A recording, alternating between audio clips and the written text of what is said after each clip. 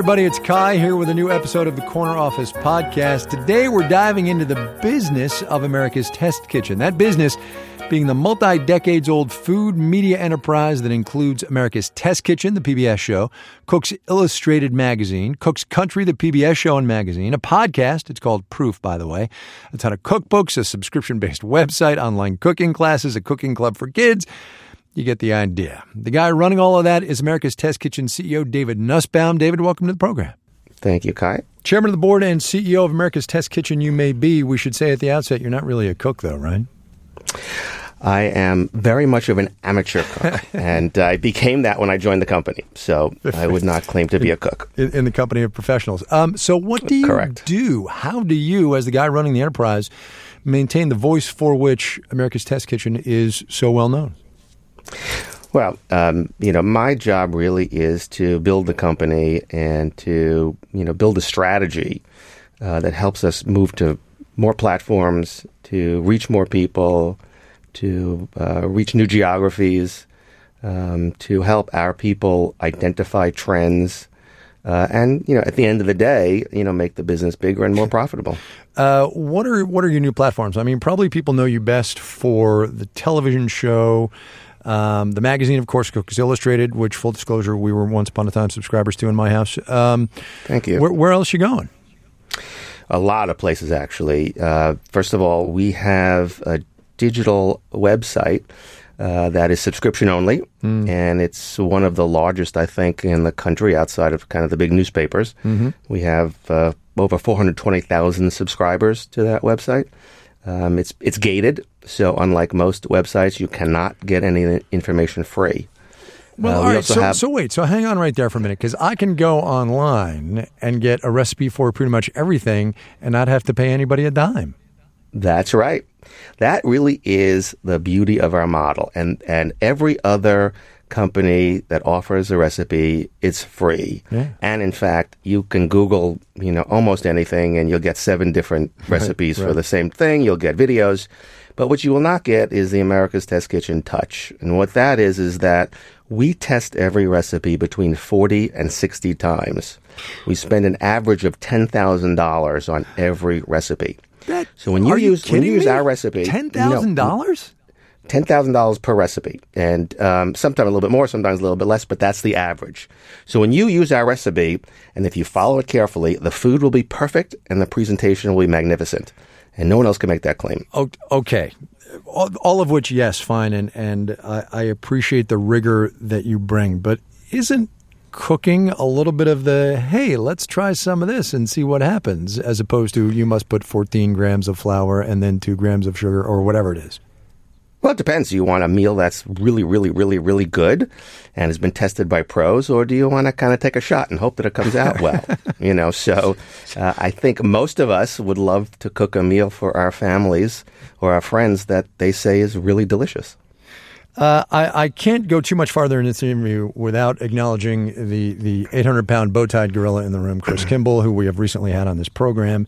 And I don't want to get into the back and forth that y'all have had, but I do want to point out that the icon of this company departed, and it does not seem to have hurt the business model at all. You guys are doing all right.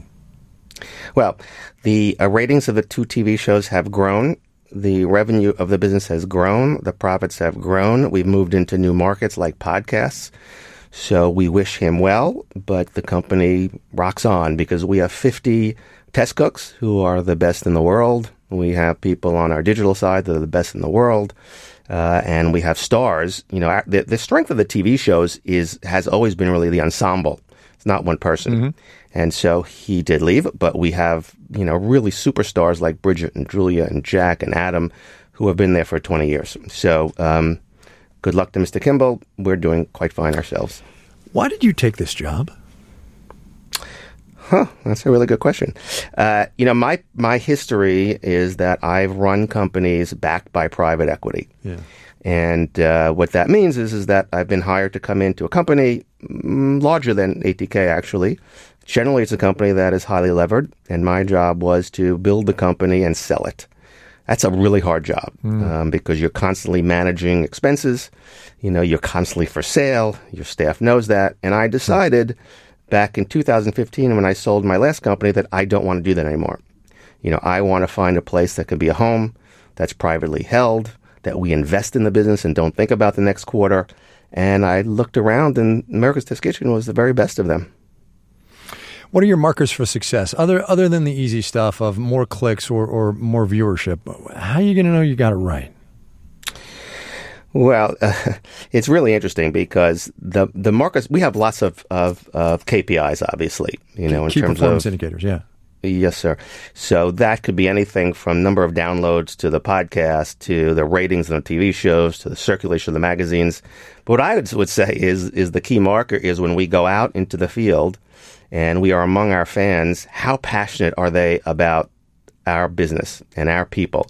And I can tell you that it is almost cult-like, the passion that people have for America's Test Kitchen and Cook's Country and Cook's Illustrated. It's just really nothing I've ever seen before. When I've been to events with Bridget and Julia, and as we walk up to the event, you'd think I was with Michelle Obama and the ex-president. So they are that kind of a superstar amongst our fans. So that's really the way we at the core judge it, outside of the same KPIs that almost any business would use. So what keeps you up at night? What's your worst nightmare? Well, we are the leaders in the recipe development, in everything being paid for. And what keeps me up at night is that as the leader, people are always gunning for you. So it's always the competition.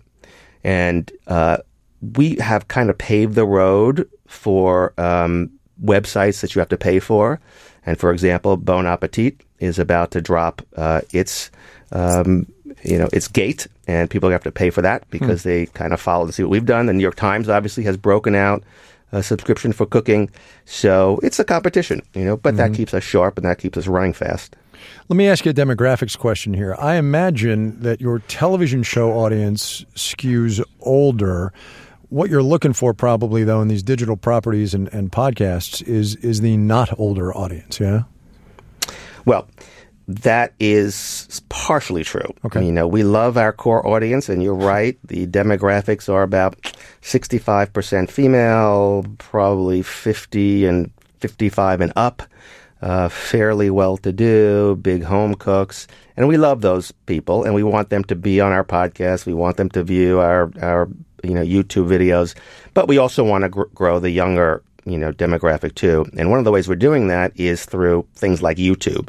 Yeah. We recently relaunched our YouTube channel, and we did that about a year ago. And we've added 600 new videos in that 2-year period. And the YouTube demographics are really the reverse of what the TV shows are. It's about 60% male, 40% female. The average age is about 30. So we think that we have a really nice combination, between those two, those two business lines. The podcast is a little bit harder to know exactly the demographics, but it does definitely screw younger. Yeah, that gender thing about YouTube versus broadcast is fascinating.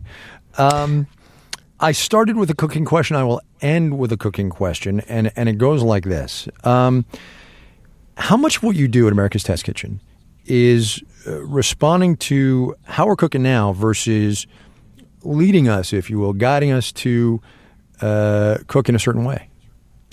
Well, it's really a combination, because one of the other special attributes of our recipes that I should have mentioned earlier is that we have a group of about 35,000 people who have volunteered to test our recipes.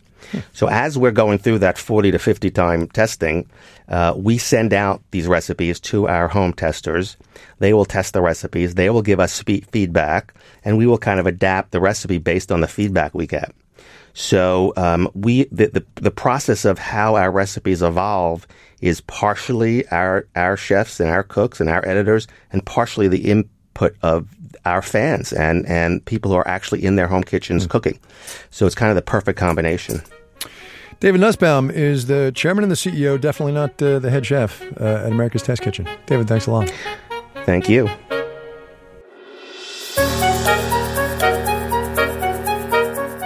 All right, that's it for today's episode of the Corner Office Podcast. Subscriptions to this podcast, totally free, by the way. So if you haven't already subscribed, what are you waiting for? If you liked what you heard, leave us a rating, would you, or a review. on Apple Podcasts. This episode of the Corner Office Podcast was produced by Bridget Bodner.